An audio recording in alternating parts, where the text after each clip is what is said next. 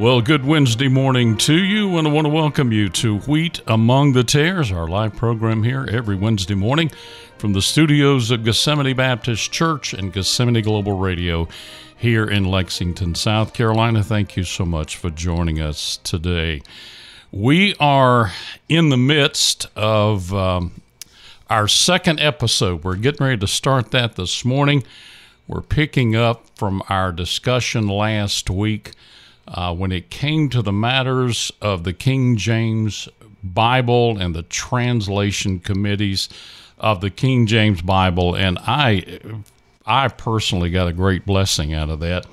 And I want to welcome back to the studio this morning.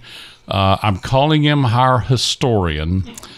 Brother Carl Baker, I want to welcome you back this morning, my brother. I'm delighted to be here, Brother Larry. Brother, it is a blessing. And we have had such a wonderful conversation before and after these broadcasts about the King James Bible translators and to what extent the Lord assembled these men. Before we go there, a couple of things that we were talking about right before we went on the air, and I want to go ahead and bring some things out here really quickly. You said in the phone conversation we had earlier this morning how God gave, how he assembled these men for the safety of the church. And I thought about that from the standpoint of it being that how God, in his kindness and mercy, God is only as good as his word, brother. Absolutely. And when God said he would give us his word, not only did he manifest his word in the person of the Lord Jesus Christ, who is called the Word, but he said this in 1 Timothy chapter 3, and I want to read this verse 2, sort of as a reference. But Paul said, "But if I tarry long, that thou mayest know how thou oughtest to behave thyself in the house of God, which is the church of the living God." And then this phrase, "the pillar and ground of the truth." Yes. Now, if we don't have the truth, then we certainly can't be the pillar and ground of it. And God has given to us his word. And because of the fact that he's given us his word and the men that went before us to give us this, it certainly gives us a safety of absolute trust in what God has said to us, that we can trust implicitly with all of our hearts. And brother, I do know that, again, the matters of what God did as far as assembling these men to give us a perfect translation. Let's first of all, and I know you have some opening comments that you want to do, but the protocols that they utilized. I know you have some opening comments. First start with those, and then we'll delve into the protocols of the three committees that God assembled for this very purpose. Proverbs says that wisdom hath built her house, and she built it on seven pillars. And the King James Authorized Version is the seventh English translation that comes from the Masoretic text and the received text, which is the Byzantine text, which is also known as the traditional text. Mm-hmm. And after that ends it. So wisdom has built her house, and it's our obligation to come to it and find it. Amen. And receive it. I spoke last week, and I made a misquote, and I want to straighten that out right off the bat, and that is this right here. I said something about Lance Andrews, who was proficient in 21 languages, and I said that, that I made the statement that one of them said that he was, that whenever he spoke those languages and everything else, that you couldn't decipher between him and a native of the tongue. Right. But actually, that quotation was made about Tyndale. And Tyndale was proficient in 7 languages that were associated with the scriptures themselves as far as what we had received from his translation. Mm-hmm. And Tyndale's translation winds up being basically the language, 70% of it, of our King James Bible that we have today comes from Tyndale and how he put the words and the structure of the scriptures in his translation. And so that was said about Tyndale. What was said about Lancel Andrew at his funeral was that that he was so proficient in the Asian languages that no doubt that had he been alive during the time of the Tower of Babel, he could have been the interpreter general for the sake of the tongue to kind of guide the people there at the Tower of Babel. But it's just something that people knew that was in these men and these translators at a time in history, never before and never after. Amen. That God brought together to give us the book that we call the Holy Bible. 3 committees in England at that time, Cambridge, Oxford, and Westminster. These were the 3 groups, if you would, of men that were assembled for the very purpose of, at the behest of King James, put together, these committees. Brother, what a phenomenal group, first of all. Yeah. And I know that just from the standpoint of my limited introduction to some of these men, one of the things I noticed about that is, first of all, that they never promoted themselves. Yes. And without a doubt, you read behind many of these, quote, new translations that are out there, and virtually every one of those groups promote a lot about themselves, which ought to say something to us about the humility of these men that went before us. The protocols, Brother Carl, that they utilized, first of all, within their own committee, and then how they shifted those things between themselves. Give us a background on that, because I think it's so important that even the common man, for the lack of another term, was even invited to come in and offer their input on this as well. Very amazing story in and of itself. Let me give the introduction to the translators and the instructions.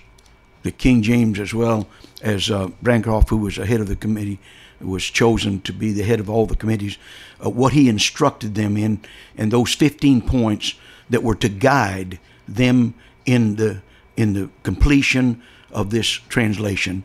We need to understand this right here, that even they will say, and we'll read that as far as where they spoke about the fact that they were not making a new translation. They weren't going to go into all of the recesses of all the knowledge that accumulated within papyruses and codices and things like that. The established word, they had already believed that was established to the church through the Reformation texts that were given to them into the English translations already. Mm-hmm. The King James translator made it plain that what they were doing was not making a new translation. They were taking good translations, and they were talking about those English translations that they were sat down with the guidance of the manuscript they had that was delivered to them, and they said that they were going to make a good translation better. And what they were going to do is unify. And this is what King James wanted to. And this is what the Church of England wanted, and especially the Puritans. And they wanted, with Rogers ahead of them and such as that, they pleaded with the king to give them a translation that would unify the believers in the church together, and so that there would be no divergences between the Bishop Bible, the Geneva Bible, and or the Great Bible, or any of the Bibles that were authorized to be translated and given to the believers of England. And in so doing, it is unimaginable. Well, this is just the way it was. Let me read to you what they said was given to them to translate this Bible and use the text that people were already using. I mean, the Geneva Bible was the most famous Bible at that time, being used by the common people because it came from Scotland. And it was given to the people, and the common people had the Bible, as well as the church through the bishop's Bible. Right. But there was a unity needed to bring the body together, and it was no doubt of the Holy Spirit, because within 9 years, the new world was going to be evolve, and when it did, God was going to give that book to them, because America would be the wings of and the eagle's wings that are plucked from that lion, that are now going to take, and God's going to use those missionary endeavors of America and the foundation of this new nation to begin publishing the Bible like never before. Amen. And I'll tell you what, the publication winds up being the authorized version to the whole world. Amen. And it's still the most published Bible in the world. Amen. But here's what this is. Let me give you the instructions. Here's the instructions. First of all, the ordinary Bible read in the church, commonly called the bishop's Bible, would be followed and as little altered as the original will permit. And the names of the prophets, number 2, and the holy writers, with other names in the text, to be retained as near as may be, according as they're vulgarly used. The old, number 3, the old ecclesiastical words to be kept as the word church, not to be translated congregation. One of the verses that troubled not just King James, but the church itself, was the fact when the Lord, speaking to Peter and Matthew, upon this rock I will build my church. Well, they had it as congregation in one of the translations there, and King James said the unity of the fact this right here, he established the church. You understand, would be that rock. Yes. So he says the rock of faith that he gave, and the rock would be the Lord Jesus Christ, as Peter later in his own epistle interprets it to be. That's so. right. Amen. Yeah. All right. So he says this. He says, when number 4, when any word hath diverse significations, that to be kept which has been most commonly used by the most eminent fathers, being agreeable to the propriety of place and analogies of faith. Number 5, the division of chapters to be altered either not at all or as little as may be, if necessary so require. Number 6, no marginal notes at all to be affixed, but only for the explanation of the Hebrew or Greek words, which cannot without some circulation so briefly and fittingly be expressed in the text. In other words, you won't make any notes to change the wording of what you put in that text, unless it's something that's difficult or something that could be as far as the Greek, put the Greek word there and let it be looked at, but understanding the text is what the author, the translators chose to be the proper interpretation into English. Amen. No marginal notes be affixed.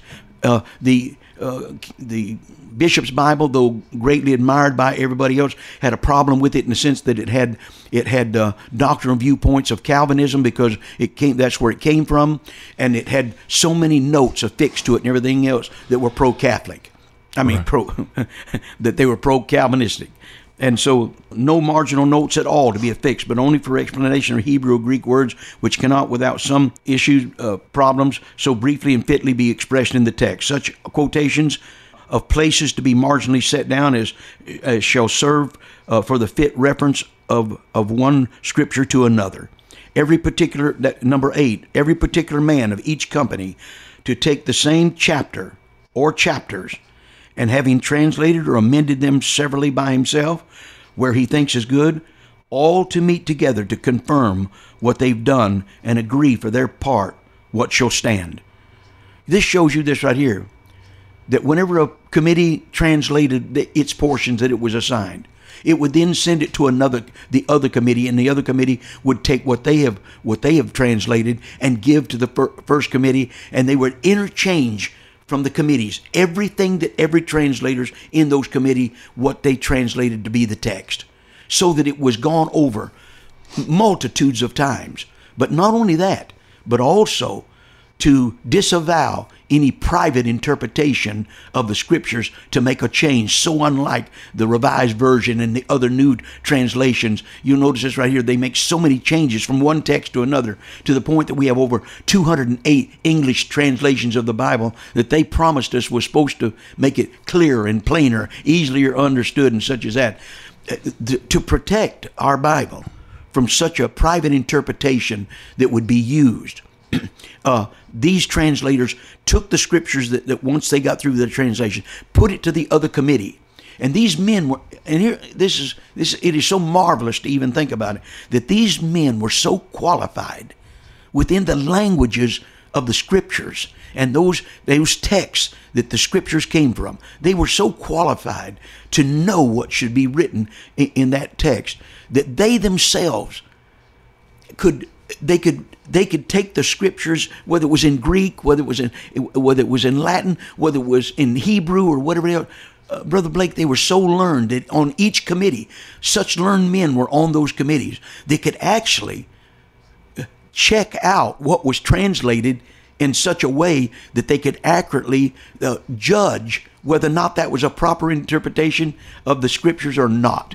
Each committee had men on it that were so learned that they could do such a thing. And Brother Carl, I think about just the humility of these men that in other words, when they issued, whatever their particular chapters were, what particular section of the scriptures they were dealing with, and then to share that with amongst the other committees, and to be willing to say, hey, we want you to look at this. We want you to compare this. Absolutely. We want you. To me, that is a significant aspect of the translation of this Bible, because of the fact that men in their humility said they wanted absolutely before the Lord, first of all, and secondly, among each other, that again, the safety of the church and the unity, Yes, as you described, the unity of the church, to be able to say we have in our hands, the Word of God. If you study out how our Bible was given to us in the English language, you'll set aside all this foolishness about men talking about new manuscripts they found, or papyrus they found, or the Dead Sea Scrolls and things like that. You'll put that far away, because let me tell you something. Never have such a group of such learned men ever entrusted their learning to those who had less than them. And that's a major thing. They entrusted the church to know more by the leadership of the Spirit of God, even in the common man who studied the scriptures and went to school, because in those days you were taught Latin in the school. That's right. So these some of these languages were their native tongues too, as far as what they had to study. They were not just bilingual; many of them knew several languages. Mm-hmm. But anyway, what men do you know of that had such a caliber of learning would entrust to those that they knew may have had less than them, and yet trust the Spirit of God to move upon them in such a way that they could actually find something that they needed to learn to correct? Listen to this. Every particular man of each company to take the same chapter or chapters, and having translated or amended them severally by himself, where he thinks good, all to meet to confirm what they've done and agree for their part what shall stand. You can make some changes, but it's going to go before the whole committee. Every change is going to be noted, and all the committee is going to go over it. And then point 9, as any one company hath dispatched any one book in this manner, they shall send it to the rest. In other words, they're going to send it to the other committees now, and they're going to check them out. And it says in the instruction, it says, and then to be considered of seriously and judiciously, for His Majesty is very careful on this point. And so point 10 was, if any company, upon the review of the book so sent, shall doubt or differ upon any places, to send them word thereof, to note the places, and therewithal to send their reasons, to which if they consent not, the difference to be compounded at the general meeting, which is to be of the chief persons of each company at the end of the work. In other words, if there's anything that's still lacking, at the end of this thing, Right. the chief men of those committees are going to come together, and they as a group will decide which word will be chosen. And they said, and then point 11 says this here: when any place of special obscurity is doubted of, letters to be directed by authority to send to any learned man in the land for his judgment of such a place. In other words, if something really got to be a controversy in the committees, they were now to send it to the general churches and bishops of the churches.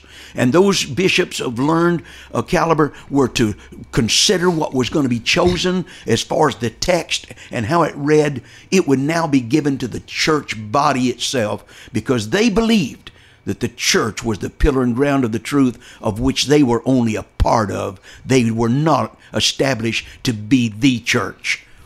They reached out, Yes. brother, and amazing thing in and of itself, because of the fact that, again, this was going to be the Word of God that not only the pastors and the preachers, but also the common man would lay his hands upon.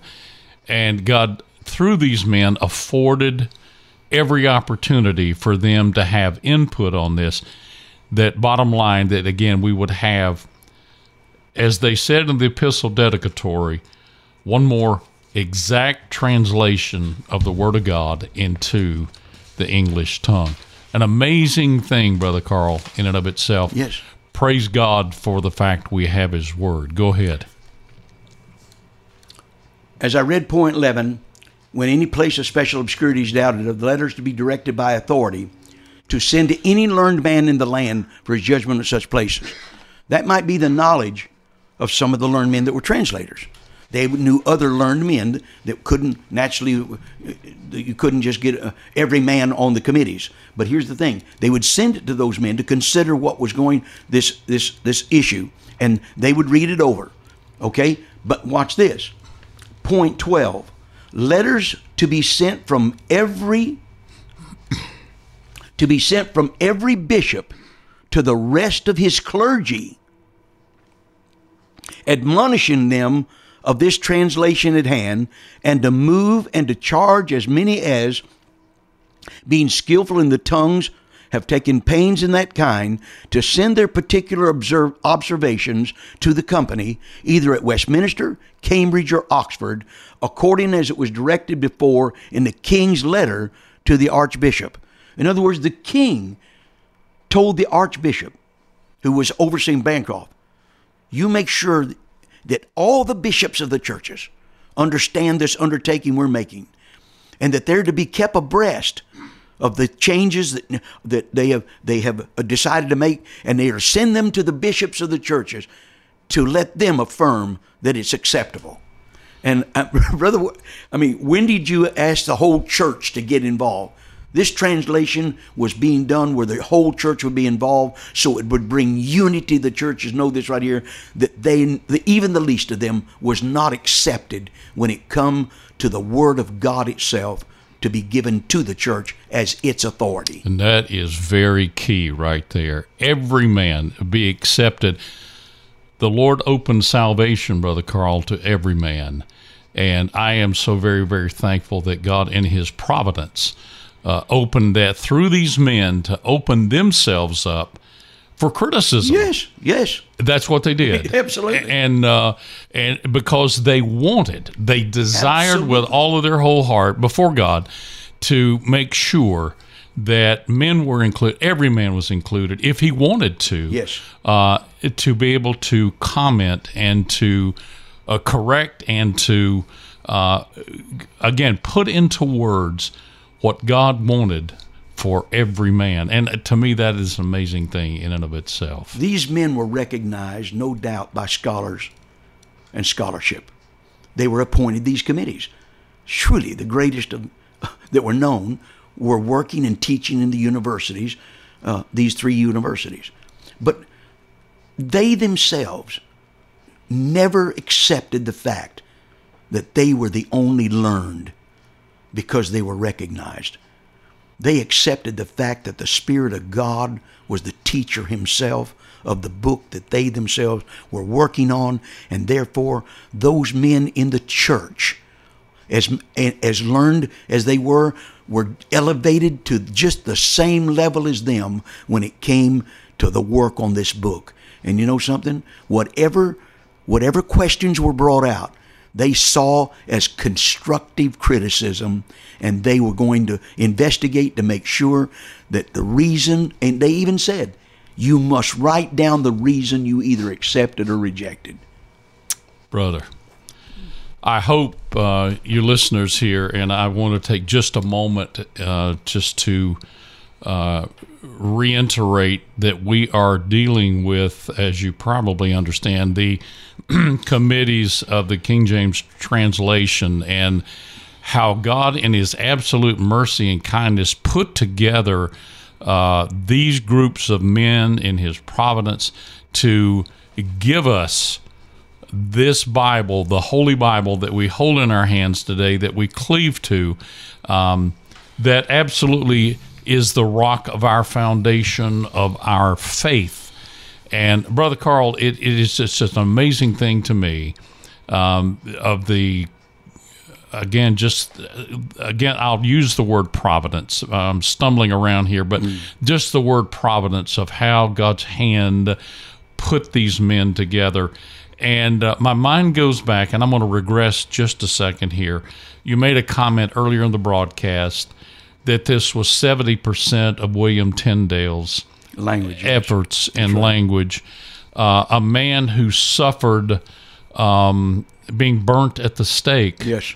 For all of his efforts to try to give to the common man a Bible, and how that he was so fought against, and Satan absolutely in his ruthlessness to try to destroy this man.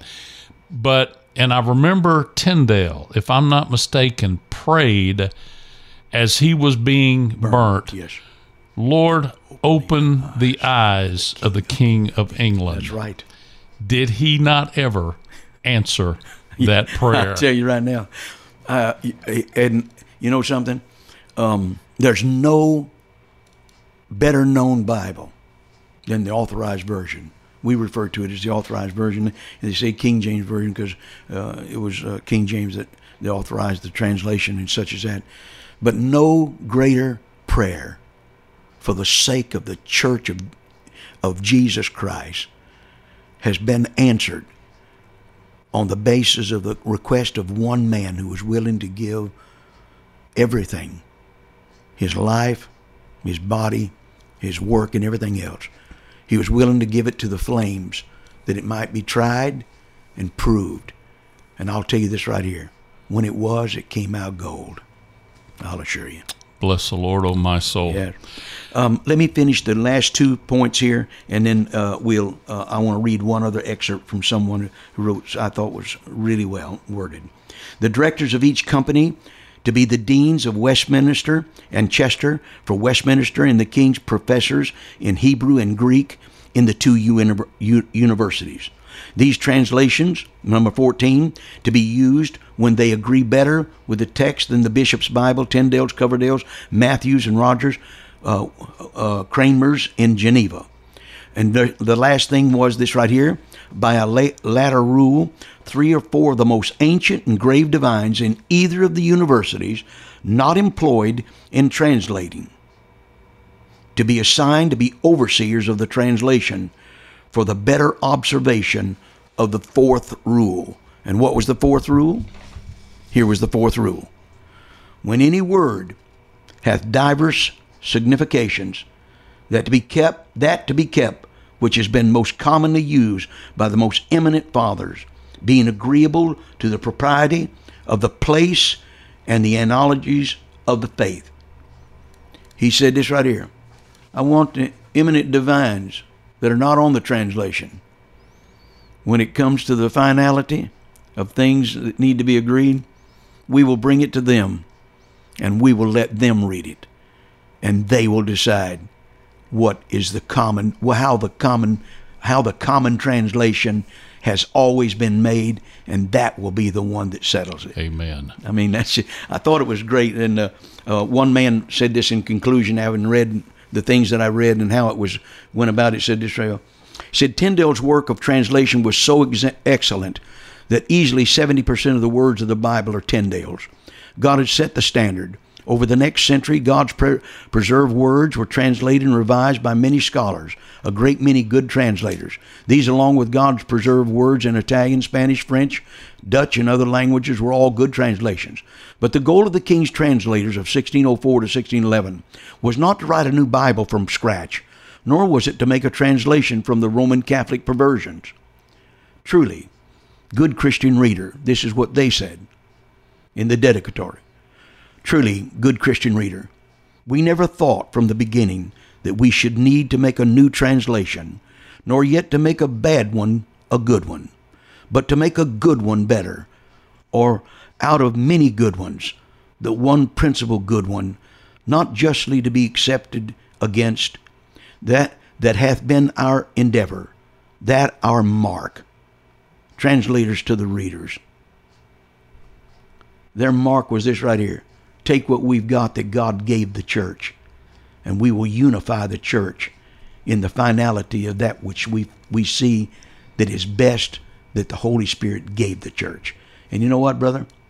God has fulfilled it, and I want to say this right here, and is fulfilling it even today, 450 years later. God bless it. God bless and He has.